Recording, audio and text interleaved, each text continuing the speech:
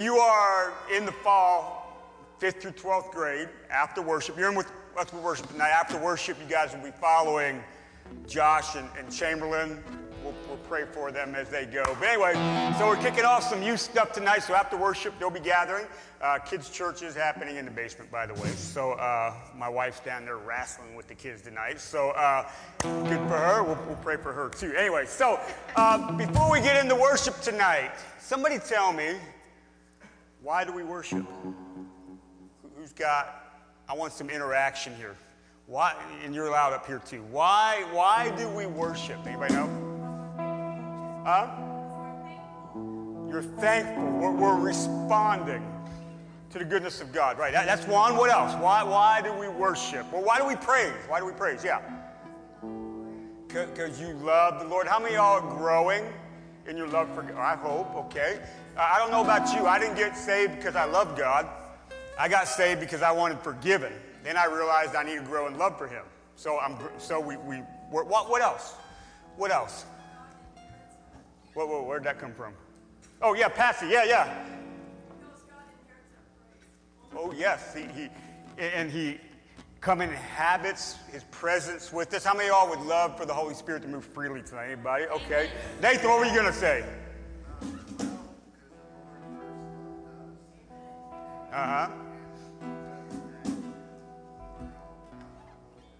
Yeah, we're responding to the fact that He first loved us. So all those different things. So and by the way, worship is an outward expression of where your life is headed. All right, and we sing. You know, worship is what you do every day. How you live is worship to something, right? Hey, Justin, flip those lights the rest of the way. They're kind of giving us the strobe effect tonight. Turn them off. We'll go worship. Yeah, oh yeah, how about we do that tonight? So it's an outward expression. So you sing, you clap, you dance, you raise your hands up, you bow down, because it's an outward expression of what's happening inside of you. So worship is not going through the motions, right? It involves your whole being, your thoughts, your words, your body's involved, because we love the Lord God with our heart, soul, mind, and strength, and it shows up in our worship. Isn't that right? So we're not here to open up, do this to kind of go through the motions of something, but we're zealous after God. And our heart is after Him. So we spend time tonight, and it's so important to do this in unity. Now, I hope you're a worshiper when you're not here. But we come together in unity because it draws us together and unifies us together.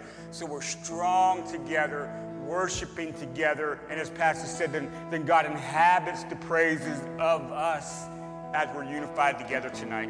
Amen? So why don't we stand up on our feet? Lord, we thank You. We'll come to Your house tonight and be with You.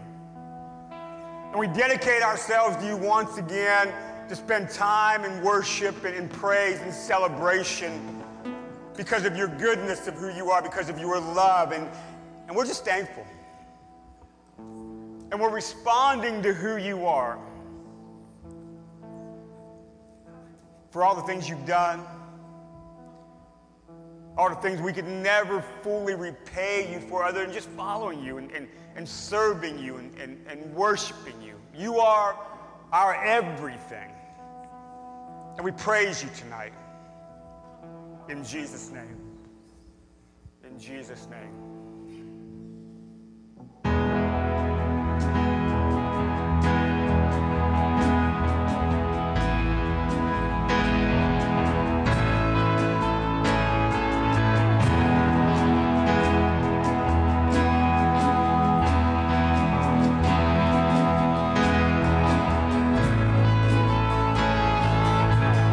Who am I that the highest king would wear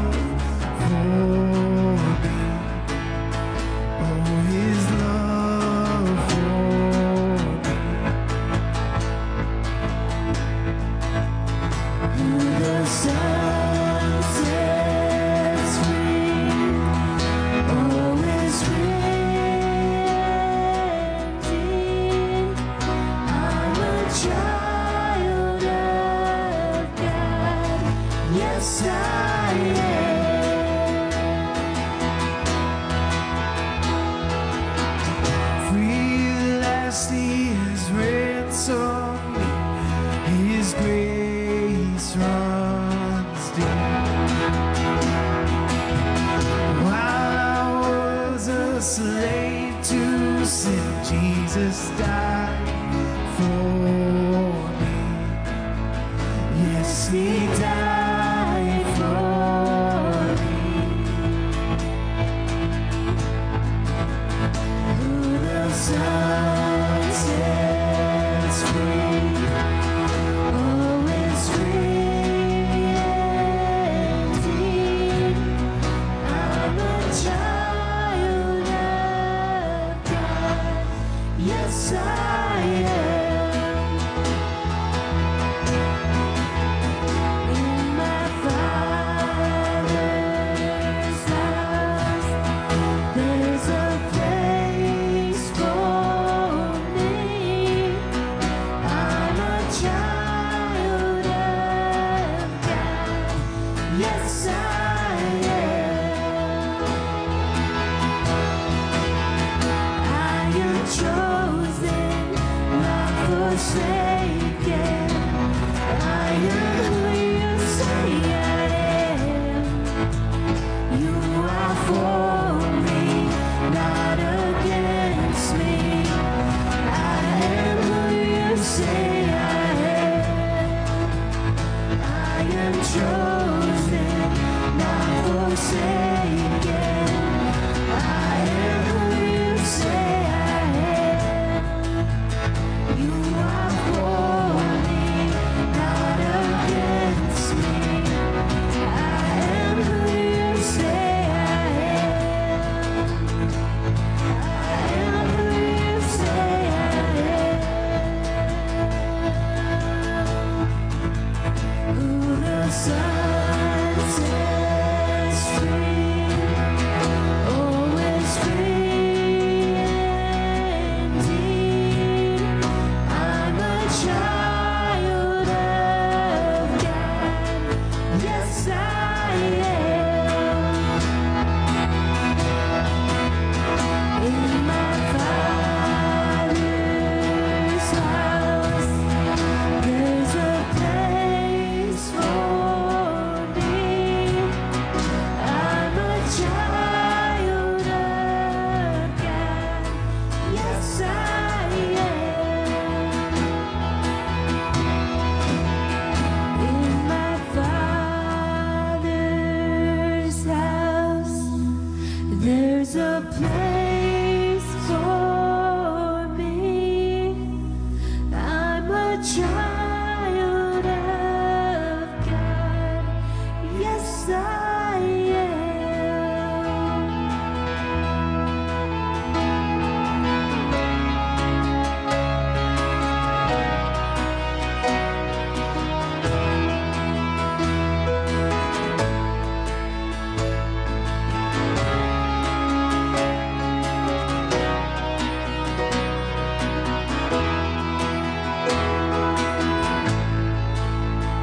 I am chosen, not forsaken.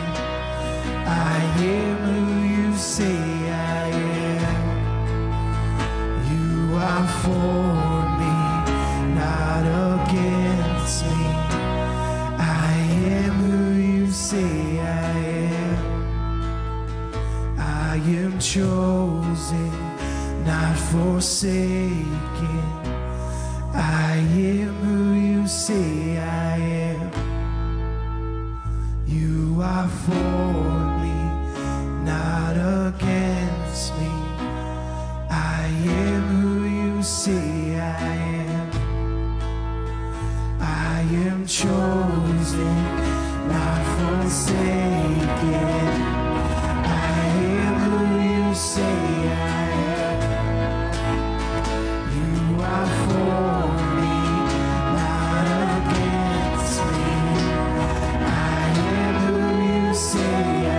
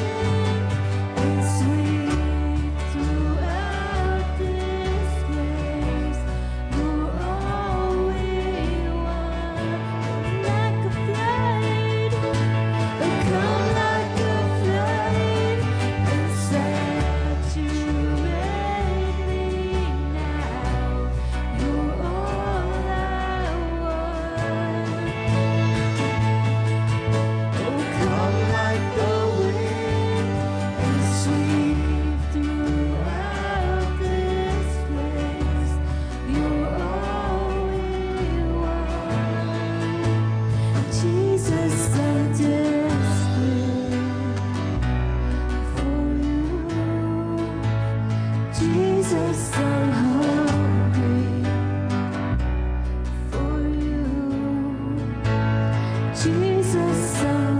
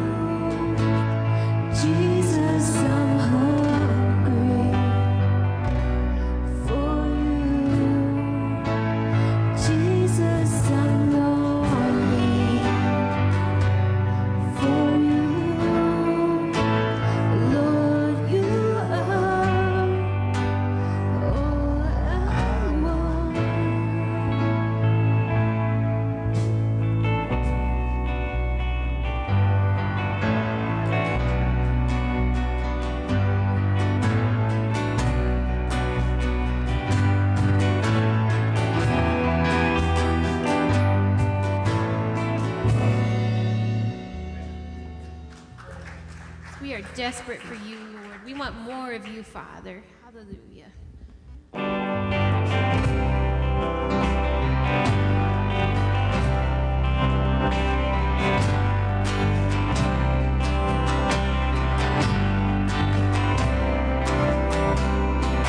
Take a moment to remember who God is and who I am. There you go, lifting my load again. Take a moment to remember who God is and who I am. There you go, lifting my load again. There you go, lifting my load again.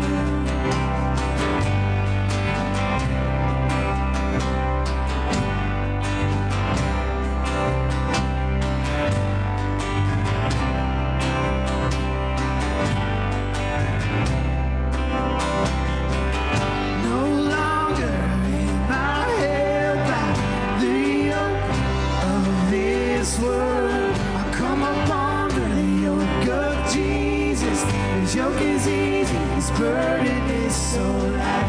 No longer am I held by the yoke of this world. I come up under the yoke of Jesus. His yoke is easy, his burden is so light. His yoke is easy, his burden is so light.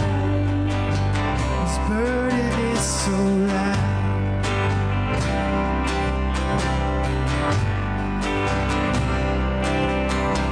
You lifted my load. You lifted my load. You lifted my load. You lifted my load. You lifted my load. You lifted my load. You lifted my load. You lifted my load. No longer am I held by the yoke of this world. I come up under the yoke of Jesus. His yoke is easy, his burden is so light. No longer am I held by the yoke of this world. I come up under the yoke of Jesus. His yoke is easy, his burden is so light. His yoke is easy, his burden is so light. His yoke is easy, his burden is so light.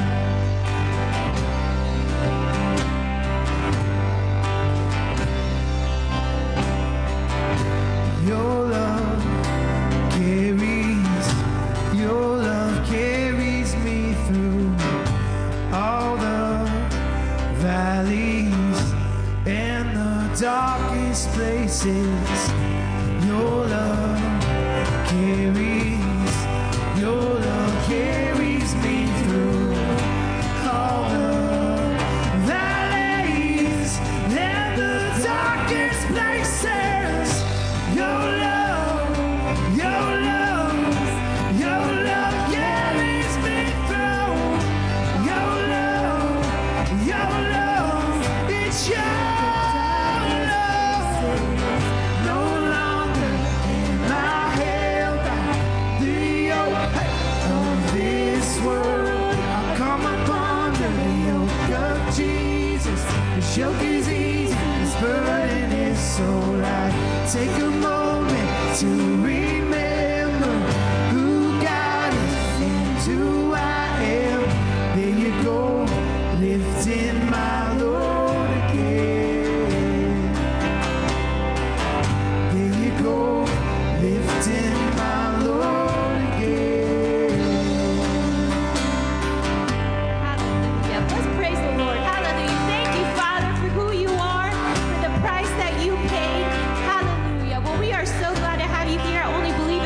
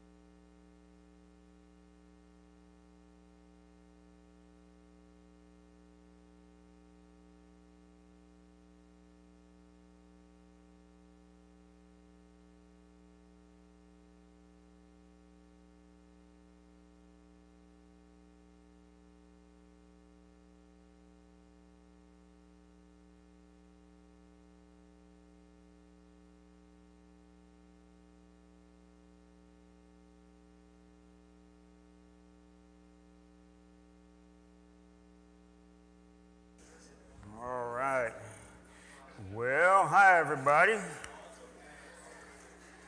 It's good to have you all tonight. Live streamers, welcome. We're glad you're tuning in with us tonight and watching us on Facebook Live.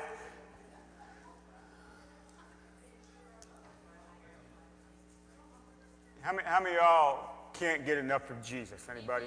I hope you are never satisfied. You know, I hope you are never satisfied. I hope that you continue to dive into the depths of who God is. And we could spend eternity probably learning and growing and coming to the knowledge of understanding of God. And I hope you're not satisfied. I hope you're driven each day to be with Him and that you stir yourself up to get into the Word when you have time and pray. I was just thinking the other day, there's some different things, but I was thinking, man, I'm just telling you my own thoughts, but I would really want to learn what it means to pray continually. You know, just different aspects of just more of the depths of God and His presence and who He is. Don't ever be satisfied. Don't ever stop digging. But you got to get the shovel out. You know what I mean? You got to put some work to it, right? In other words, and don't think of it as legalistic work, but you have to desire and want and then do something with it to continue to know Him. Anyways, offering. So if you have something to give, you can go ahead and prep that. If you need an offering envelope, they're in the chairs in front of you. If you don't see one there, wave your hand around, and one of these great ushers. Aren't our ushers great? They're good people. Anyhow, always serving us. They can help you out if you need one. And just simply, you know, your giving is important, but it's not just about you actually giving, but what is God doing in you because you give? That's the most important thing.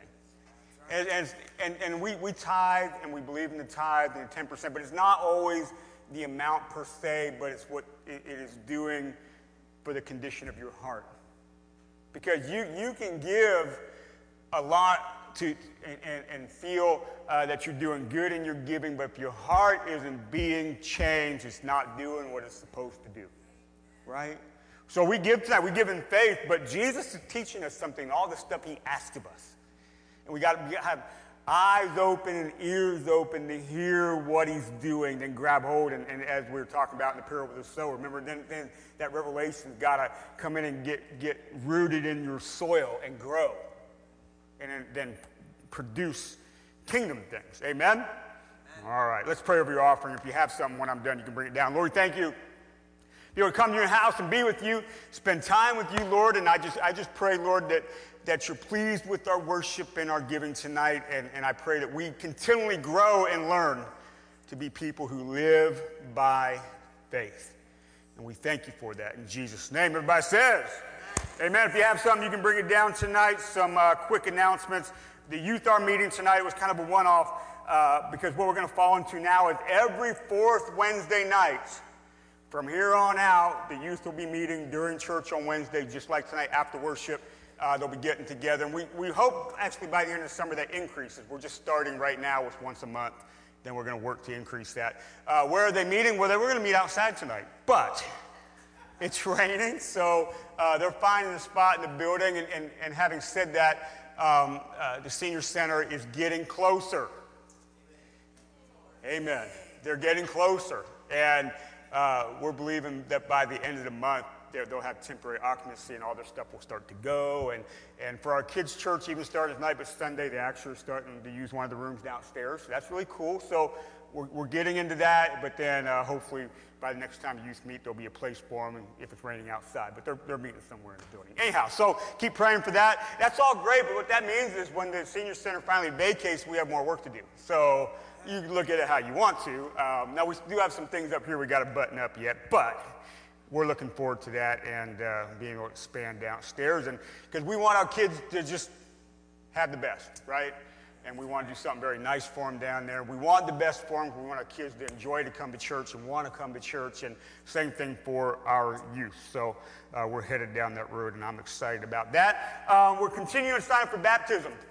We had some people that were going to be baptized Sunday, and then something came up on their schedule. They couldn't be here, so we're kind of putting it off a couple weeks. So if you want to be water baptized, sign up in the back, and we'll get that out in a couple weeks. And the only other announcement is, yes, Vacation Bible School, Camp Promise Rock is coming. Let's see, June the 28th. That's a Monday, 29th, Tuesday, and Wednesday, June 30th from 6 to 8 p.m. We're doing a Vacation Bible School right out front on our front lawn. It's not going to rain. It's going to be great weather. But what we're going to do is a couple things. On June the 6th, or not 6th, that's Sunday. So what was my date right? It's June the 6th, Sunday. Whatever the Tuesday is after this Sunday. June 8th, thank you. We'd like to get together here at 6 o'clock for those that can, and we're going to canvass the neighborhood and invite them out to the VBS. We have flyers, just go door to door, knock, and invite people out. So it'll be kind of our first outreach in town. So on Tuesday, next Tuesday, 6 o'clock right here, and we'll just put an hour or so into it and see how far we get and go from there. So that's one thing. So we want to start reaching the neighborhood with the gospel of Jesus. Amen? I know some people have been asking, when are we going to do something? Well, here we go. Now's the chance. So next Tuesday, we're going to go door to door out here. And then with that, Jared Kaiser, who's the children's pastor at the Kenton Only Believe campus, he wrote this Vacation Bible School. He puts them on all the time. The guy's a great guy. He was here a couple Wednesdays ago, and he had like 20 kids with him. That was Jared and Linda. But anyhow, he's going to put it on. He's going to lead it, but we're going to help. So starting Sunday, there's going to be a sign-up back there for you to help. So you'll be able to sign up for different aspects of the Vacation Bible School each night. So we want to support it, obviously, and we need help. So we encourage you to get involved in it. And it's for our kids, obviously, and also then for the kids in the neighborhood. And the ages for it is preschool up through 5th grade. So that's happening. We're excited about that. And by the way, back on the back there are flyers, half-sheet flyers. You can take those and invite people out. Okay, you can take as many as you want. We'll print 1 million of those things. We have to. So anyways, we're excited about this. So watch for the sign-up Sunday, and hopefully next Tuesday we have a handful of you out to canvass the neighborhood about that. Anyhow, that's all my announcements. So let's get our words out. So if you got your Bible, pull that thing out and get your phone out if it's on there. We're in second part of a series, Dealing with Struggle. Here's what I know. Everybody deals with something at some point. It's not like you struggle all the time, but people go through different periods of struggle in their life, and they struggle with different things. There is no one catch-all for struggle. And we could spend months breaking down different kinds of struggle and talking about it. So we're going to hit a few different topics on this over the next while. But struggle is not sin.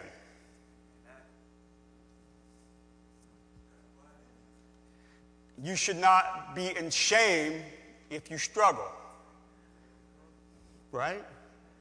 And what I know about God is, as much as we'd like him to be the genie in the bottle, or if we just rub enough of the righteous acts, he'll pop out and give us our 3 wishes. He's not like that. Right? He is a good God who answers our prayers, but he just doesn't hit the easy button in our life all the time and just take it out of things. He allows growth, because growth produces things in us, perseverance, maturity, things of this nature, James chapter 1. So people deal with struggle, and by the way, struggle is not because you lack faith. We just need to throw that out there too. Can you struggle because you don't have faith? Yes. But I do know the Bible says if you have faith the size of a mustard seed, that's not a whole lot. That's just, see, you know, when Jesus with the disciples says, you have little faith, and he kind of gets after them, but then you think, well, he said faith, what's the difference? Little faith is when you're distracted from what God has said. But if you have faith the size of a mustard seed in what God has said, you can move a mountain. But often we don't get the mountain moved how we want, as fast we want, and we struggle. You see? So it's not wrong to struggle. It's not necessarily lack of faith because you struggle. We just live in an imperfect world, and it's a kingdom now and not yet. Because it's not yet, we go through stuff. So we got to start beating ourselves up because we struggle. Okay? You are not disqualified if you struggle. You're not put on a shelf somewhere.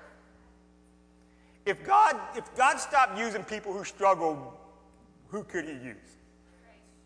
So do you find struggle in the Bible? Oh my goodness, have you read it?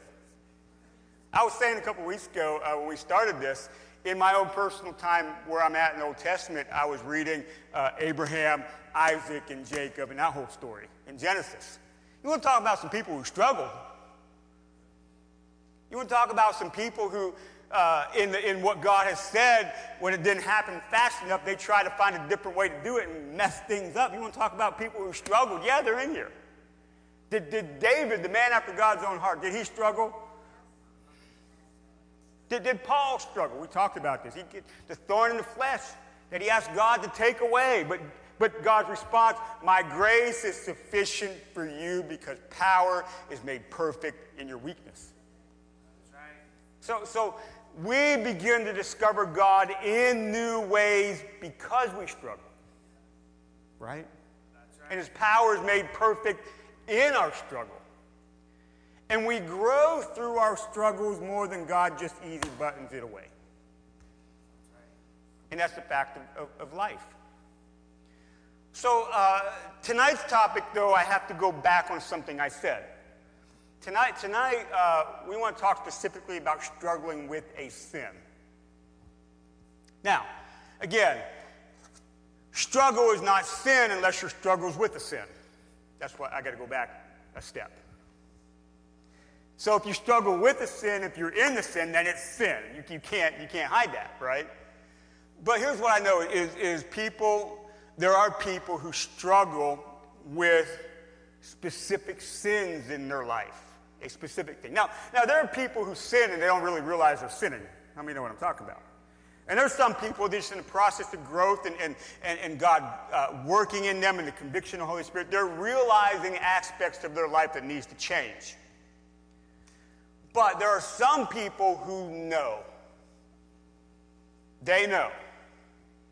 And there is maybe a specific thing or two that they continually struggle with, even though they don't want to, they still struggle with it.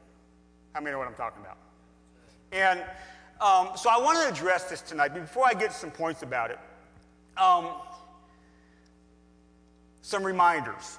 And these are reminders that we, when it comes to things like this, we have to keep this at the forefront of our mind with this, because sometimes we get used to our struggle. You see what I'm saying? And our struggle can become commonplace.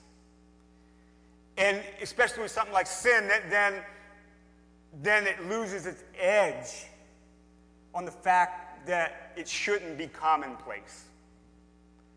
So I don't care what your struggle is. Don't let it be commonplace. Don't stay there. We're walking through the valley of the shadow of death, but don't camp out. Don't pitch a tent there. Keep going. Stay in the struggle to come through the struggle. I don't care what the struggle is. That's your mentality. Jesus brings us through. Now, when we're talking about struggling with a specific sin, it's all the more true that we don't allow it to be commonplace and just the normal aspect of our life. So we got to have some reminders so it never stays that way. So the first thing is this, is that you have to remember the wages of sin is...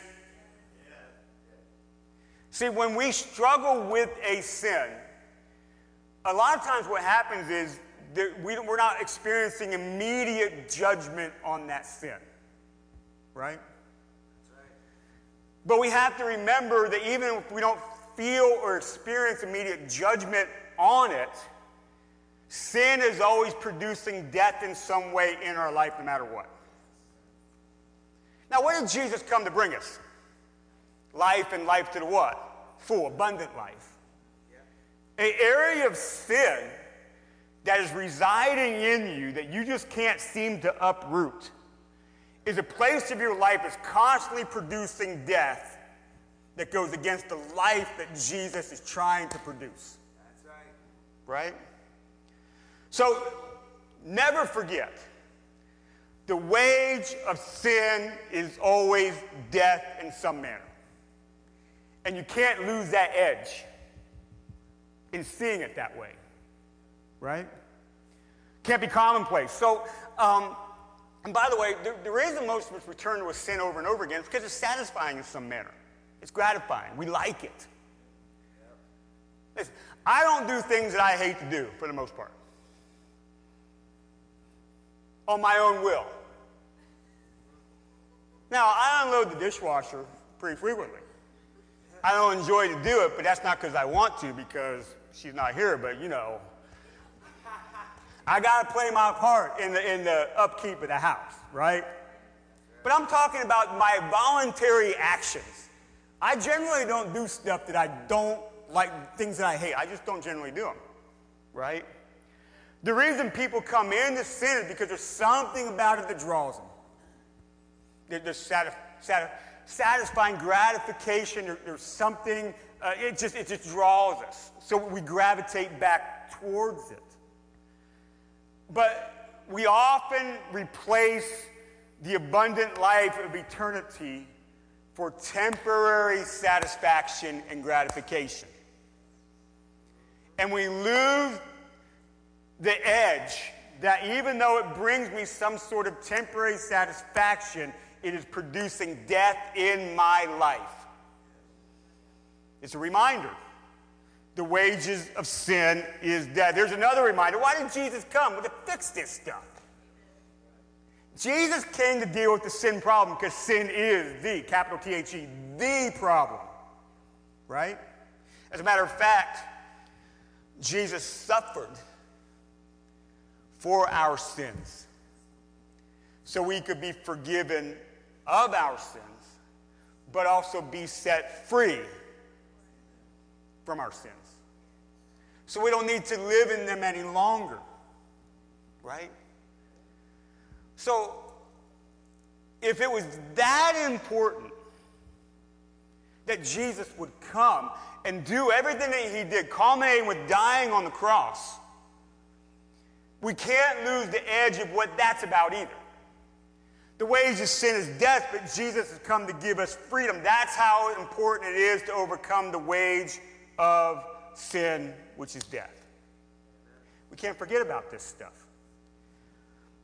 Now, by the way, if Jesus forgives us, we have to start learning how to forgive ourselves. And that's hard. We've got to come out of shame and condemnation for our past. And sometimes, because we fall consistently in something, we feel so shameful to come back to him for help. You know what I mean? And remember, your struggle, we talked about this last time, your struggle either will push you towards God or push you away. What's it going to do? Do you jump into him because of your struggle, or because of whatever reason you walk away from him? When it comes to sin, often because it's a struggle and we understand sin, we know it's a sin, we know what God feels about sin, yeah, we kind of go the other way. When the whole time he's like, hey, I want to help you. Come to me. Let me help you struggle and deal and wrestle with this. So we can't allow shame and condemnation to push us away from him, but it should cause us to come to him because simply we need him. And we got to live like we need him. By the way, do you believe that you've been forgiven? Well, I'm talking 100%. Do you believe that? Forgive yourself. Now, wait. This is like, oh my gosh, like the 10th, 20th. You come, his grace is sufficient for you. Amen.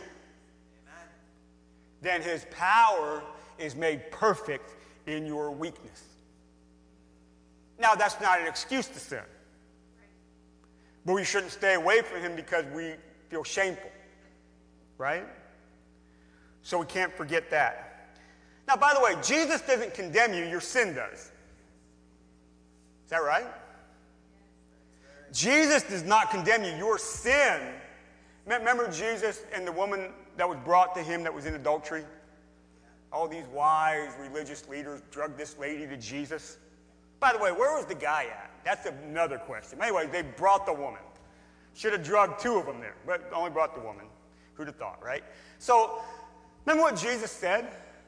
After the whole thing, listen, if you're without sin, cast a stone. The oldest ones, the wisest ones, one by one, they went away. And he was left with her. What did he tell her? Listen, I don't condemn you for this. But go and what? Sin no more. Jesus doesn't condemn you, your sin will, but he offers you an opportunity to get out of your sin and freedom. Right? That's his work. That's what he does. So he's not angry. He didn't yell and scream at her. Didn't recount all her faults to her. Didn't hold it over her head. But he offered a way through and said, listen, but you've got to come to a place where this is not the way you live. Right? Or else why would he have come to deal with the sin problem? Another thing you got to keep on the forefront of your mind is there will be judgment. We can't sugarcoat this too much. Because what happens is, because sometimes we don't feel judgment in the moment, we often forget there will be judgment for sin. That's right. And you got to remember this. Right? Because things will be held to account. Right? Is God expecting perfection? No. But he's expecting people after his heart who are dealing with life with him according to what he's called us to.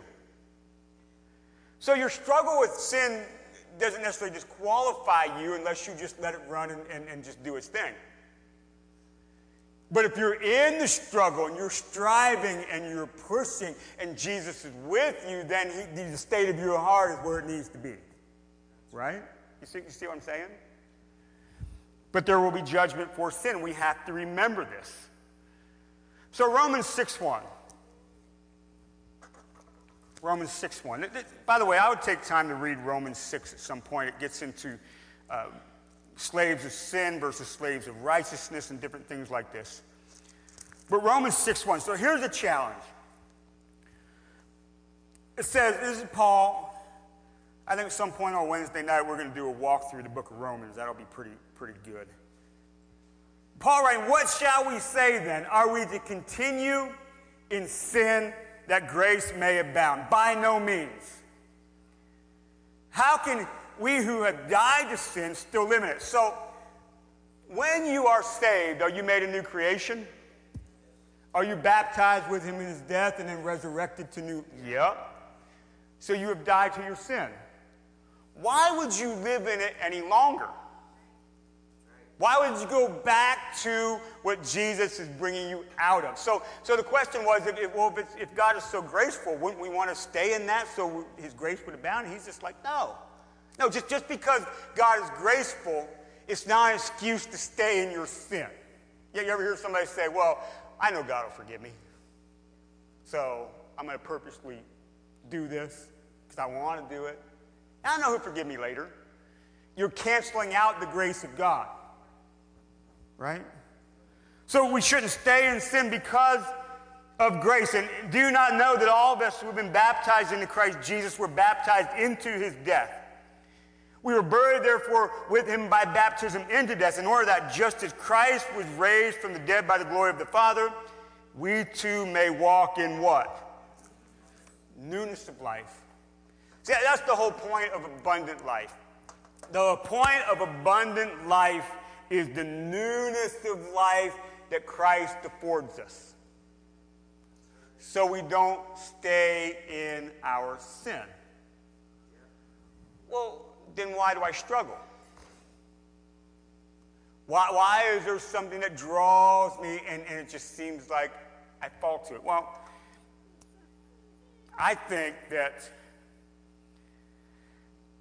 okay, let me say something that's going to sound mean, but when you take it to heart, sometimes I think we make too many excuses for ourselves. That's right.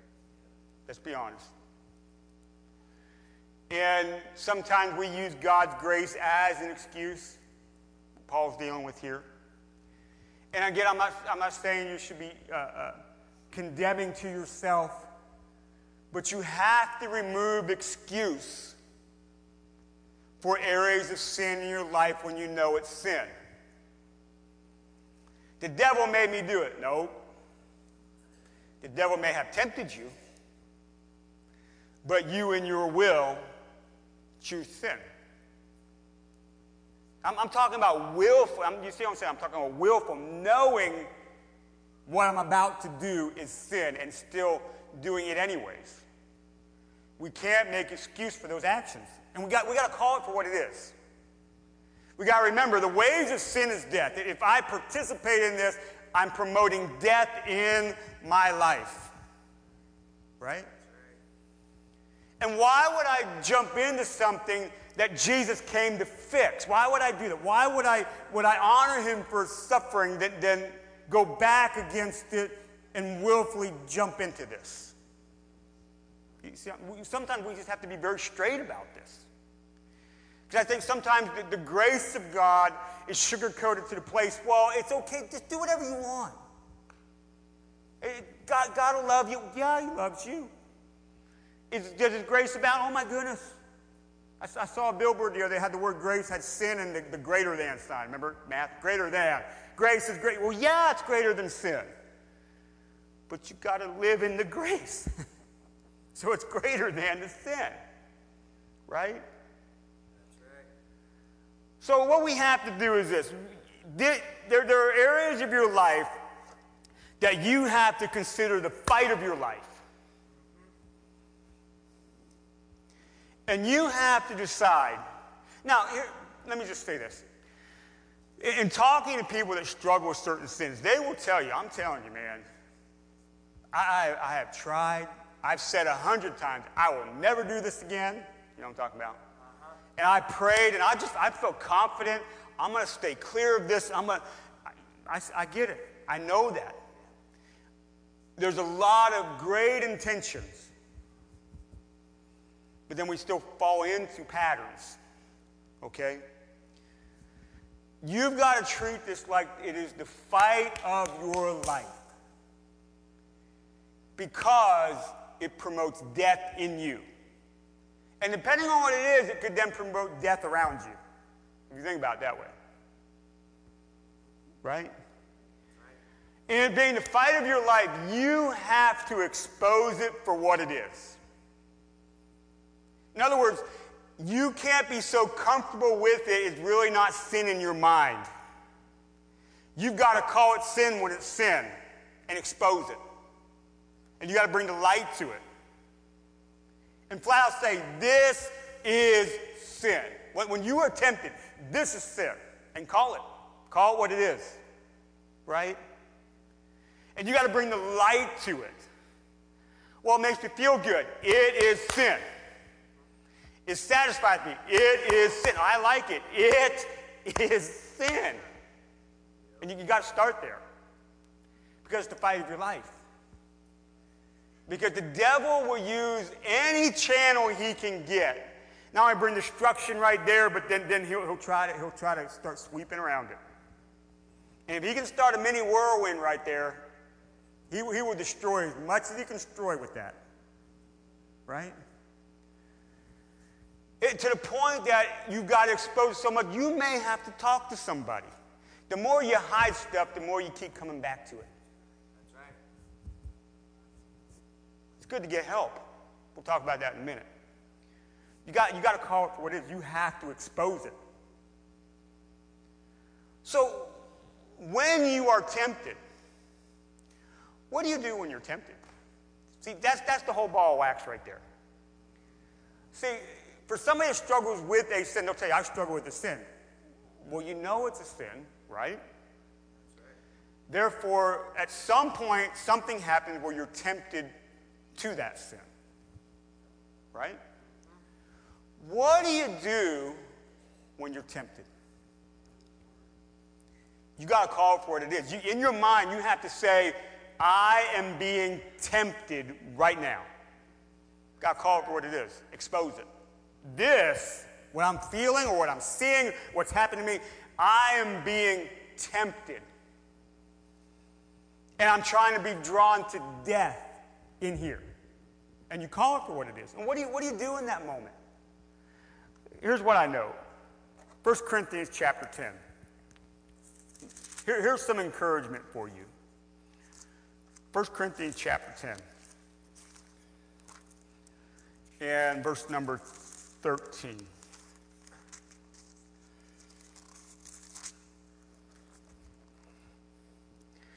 No temptation or testing or trial, different ways you can see that word translated.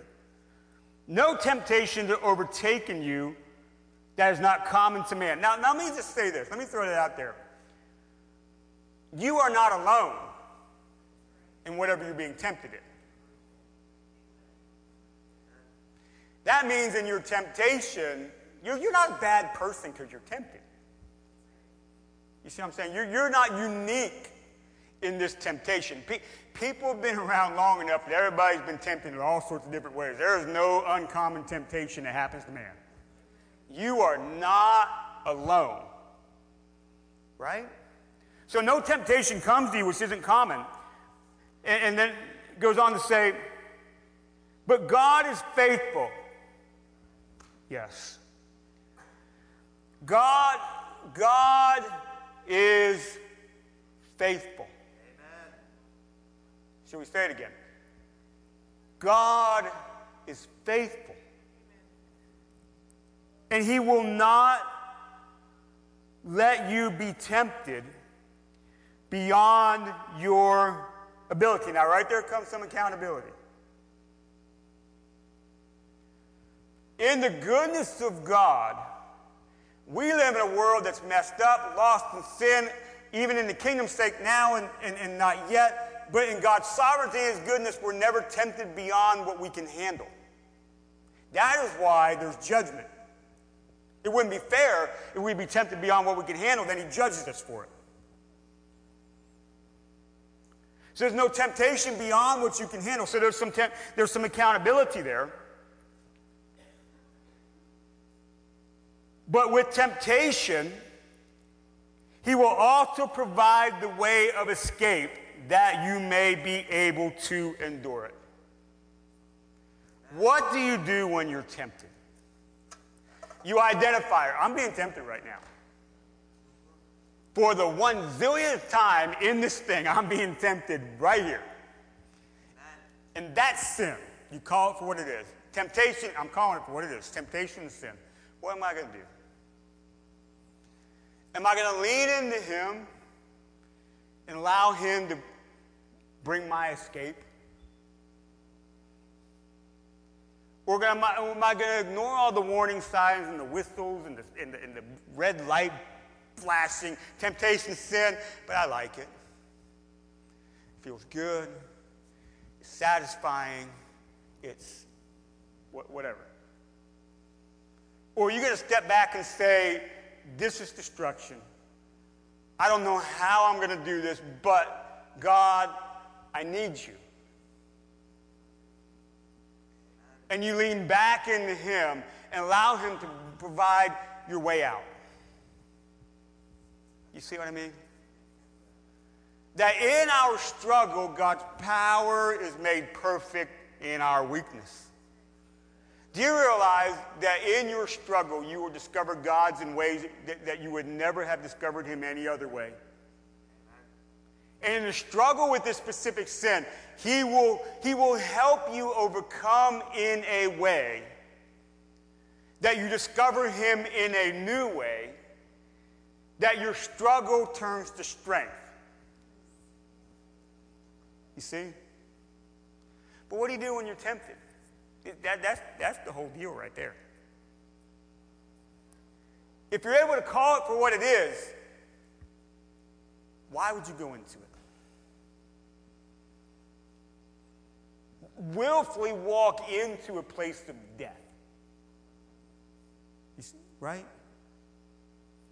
So you got to call temptation for what it is. You got to call sin for what it is, and you have to deal with it. It's the fight of your life. By the way, do you know one of the greatest things that I see is, I'll give you an example. So we set up a lot of small groups. We're headed down the road to small groups here. When we have small groups that deal with specific issues, who are the best people to lead those groups? Those that have been there, done that, and came through the other side. See, God will begin to reap where he did not sow. He didn't sow that in you, but buddy, he brought you through, and now you're able to turn around and help somebody who's been where you've been. And your struggle turns into a triumph, not for you, but for somebody else. Right? So we have a small group over there. We'll start one here eventually. It meets off church night on Saturday night. It's a group dealing with pornography. There is a couple who are married that both had struggled in pornography before they're married. They got married, overcame their addictions, and now they're running a small group helping bring people out of their addiction to pornography. And it is just like the coolest thing. That's right. See what God can do? He can take a mess and make it good, but making good in such a way that you're helping other people. That's what God's about, right? But if you ask them, was it easy? They'd go, no. Was it just an easy button one day? Just, no. Did they struggle through? Yep. Did they fall a lot? Yep. Did they get back up? Yep. Fall 7 times? How many times are you going to get up? 7. You clean the blood off your knees, put some Band-Aids on. You don't get off the course because you fell. You got to get back up, and you got to keep going. See, that's the struggle. The struggle is keep going. Don't give up. Don't quit. Keep at it. Keep at it. God's going to bring me through. I know I failed, but I'm going to keep at it. Right? That's what you need. But see, part of that is because we grow through our struggles, you have to grow. So you think about this. So the fruit of the Spirit, Galatians 5:22, love, joy, peace, all the way down through. And right after it says, against such things there is no law, and it talks about keeping in step with the Spirit, right? That's right. Right before the list of the fruit of the Spirit, what did Paul list? A whole bunch of sin, right? He didn't call them the fruit of the flesh, but that's what it was. It wasn't an all-inclusive list of sin in the world, but he listed some stuff. He said, you know what, boom, boom, boom, boom, but the fruit of the Spirit. Now, think about that. A bunch of sin, a bunch of fruit of the Spirit, and a but in between. Here's a bunch of wrong stuff, but here's what God will produce. And what Paul is getting at is we grow from here into here. In other words, you can't manage your sin. You can't willfully just get through it. You have to grow into something else. You don't just stop a sin, but something of the kingdom grows in its place. So that's the problem. Is people struggle with sin. Eventually, they allow that struggle to push them from God. No. You got to stay, not only to help you in moments of temptation, but to grow you to a place where it's not a stronghold any longer. You got to keep growing. Because the producing of growth will bring you through. Now, does that mean you'll never be tempted there? No. But what it means is you're just not so easy to step into it. So let's say you just had this responsive anger all the time. You know it's sin. You can feel it welling up, and that temptation, let it fly, is there. But all of a sudden, you grow enough, instead of being angry, all of a sudden, man, you're gentle. Whoa, who'd have thought? There's a transition happening. You don't just stop being angry. You start being kind and gentle. Oh my goodness, patient. You see that there's a change. There's a change happening. It's not just stopping, but there's a change. So you got to stay in growth. So what do you do when you're tempted, but beyond that, are you continually pressing in so there's growth happening in you? You can't force it. Remember, the kingdom's like a seed and it grows. But the growth process will produce things in you that take you away from what you were to live the newness of life. Got to be growing. And the last thing is, real quick, and I mentioned this earlier, you've got to get help sometimes. Iron sharpens iron, Proverbs 27:17. So one man helps another. Now, I would encourage you not to tell everybody about your struggles. It's not a good idea. I wouldn't be out there posting it on Facebook and Twitter and Instagram, whatever you got. Not a good idea. But if you have a person or two that you consider strong and wise and confidential. And remember, Paul writes, when you restore people back into church who have fallen sin, be careful that you're not tempted in their way. So it's got to be somebody that you're not going to draw into your temptation, with you, but somebody that can help you, that will be honest with you, and be willing to walk with you, walk you through. That's important. Because, again, the Bible says that we confess our sins to one another. Why? So we can help each other. Because the struggle is real. So sometimes you just got to be open and say, hey, man, or ladies, hey, well, I don't know what you guys call shit, but I know, hey, man. So you got a moment, can I get with you, grab some coffee? I'm struggling. I just want somebody that maybe in a moment of temptation I can call. Maybe it's somebody I know will pray for me. Somebody that will be real with me. And you don't want somebody who will just sweep it under the rug. Oh, it's okay. No big deal. No, listen, you got to stop. God will help you. I will help you. People that help, iron sharpens iron. Get people in your life to help you. And be honest. Part of the problem with the church is we're too worried to be honest because we're worried about being judged. Church should not be that way. We should be here to help each other. So I say all that not to make you feel condemned, because I don't condemn you either. But I want to challenge you that if you are struggling with a specific sin, that I believe you can overcome. And sometimes some of these things are very deep-rooted way into our life. And they got long, deep roots. But remember, God's a gardener. And he's good at dealing with the roots and planting something in its place, right? So I want to challenge you to be real with yourself about it.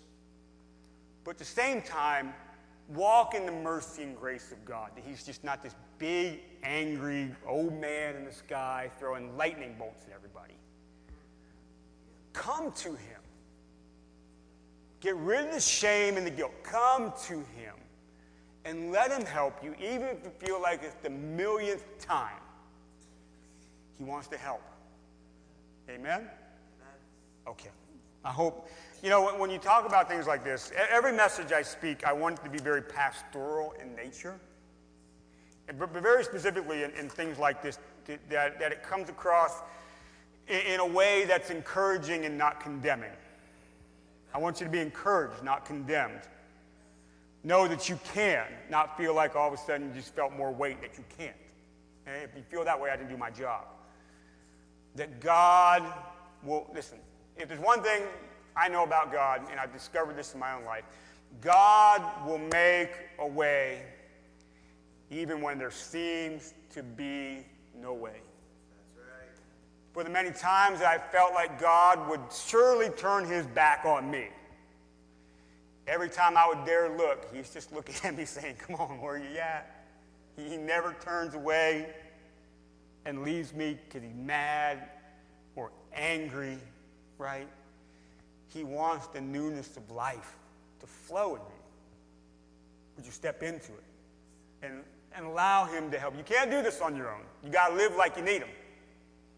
And he will help you. Amen? All right. Let's pray.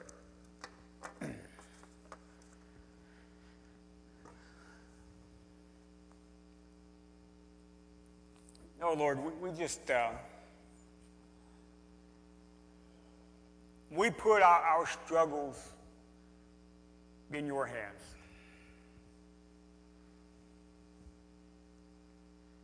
In all the hard times, times of failure, times we just like to give up because we don't feel we can do it. For moments where we sit under condemnation. Lord, once again, we just confess our sins and ask you to help us. Lord, I pray for each one here that the conviction of the Holy Spirit is very sharp. That if we have dulled it in any way in our life, that it becomes sharp again. And we are faced with temptation, that we hear that voice, that conviction, just let us know this is temptation. And Lord, that we in that moment is the fight of our life. That we lean into you, we pray, we lean on the scriptures, we call somebody in wisdom, but we're like Joseph with Potiphar's wife. We turn and we flee. That we continually come against any avenue of death within us. Lord, that we will stand, and this is what's so wonderful about you, that your mercies are new every morning. Because you are great in your faithfulness. And every day is an opportunity of a new start in you. I pray we embrace that. And we live in it. We don't take it for granted. So I pray that you encourage us tonight to keep going, to keep fighting, to keep battling, to keep in the struggle till you see us through and the kingdom grows in us in a greater way. So we thank you for your grace and your mercy and your patience. So maybe before I say amen here, you just personally just have a moment with God. It may not even be about this specific subject, but maybe something you're struggling with. That once again, you just cast your care upon him because he cares for you. You ask him to help you deal with this struggle and to bring you through. And in the moment of your weakness, that his power is evident and made perfect, that he will see you through. We believe that. We thank you for that in Jesus' name. For your glory, Jesus. Amen. Amen. All right. Look at your neighbor and say, you can do it. You got this. Let them know you got this. You know why? Tell them because Jesus is with you. Tell them. Jesus is with you. Amen? Amen. All right, we'll see you Sunday morning. Back to the parables of Jesus. Bring somebody out.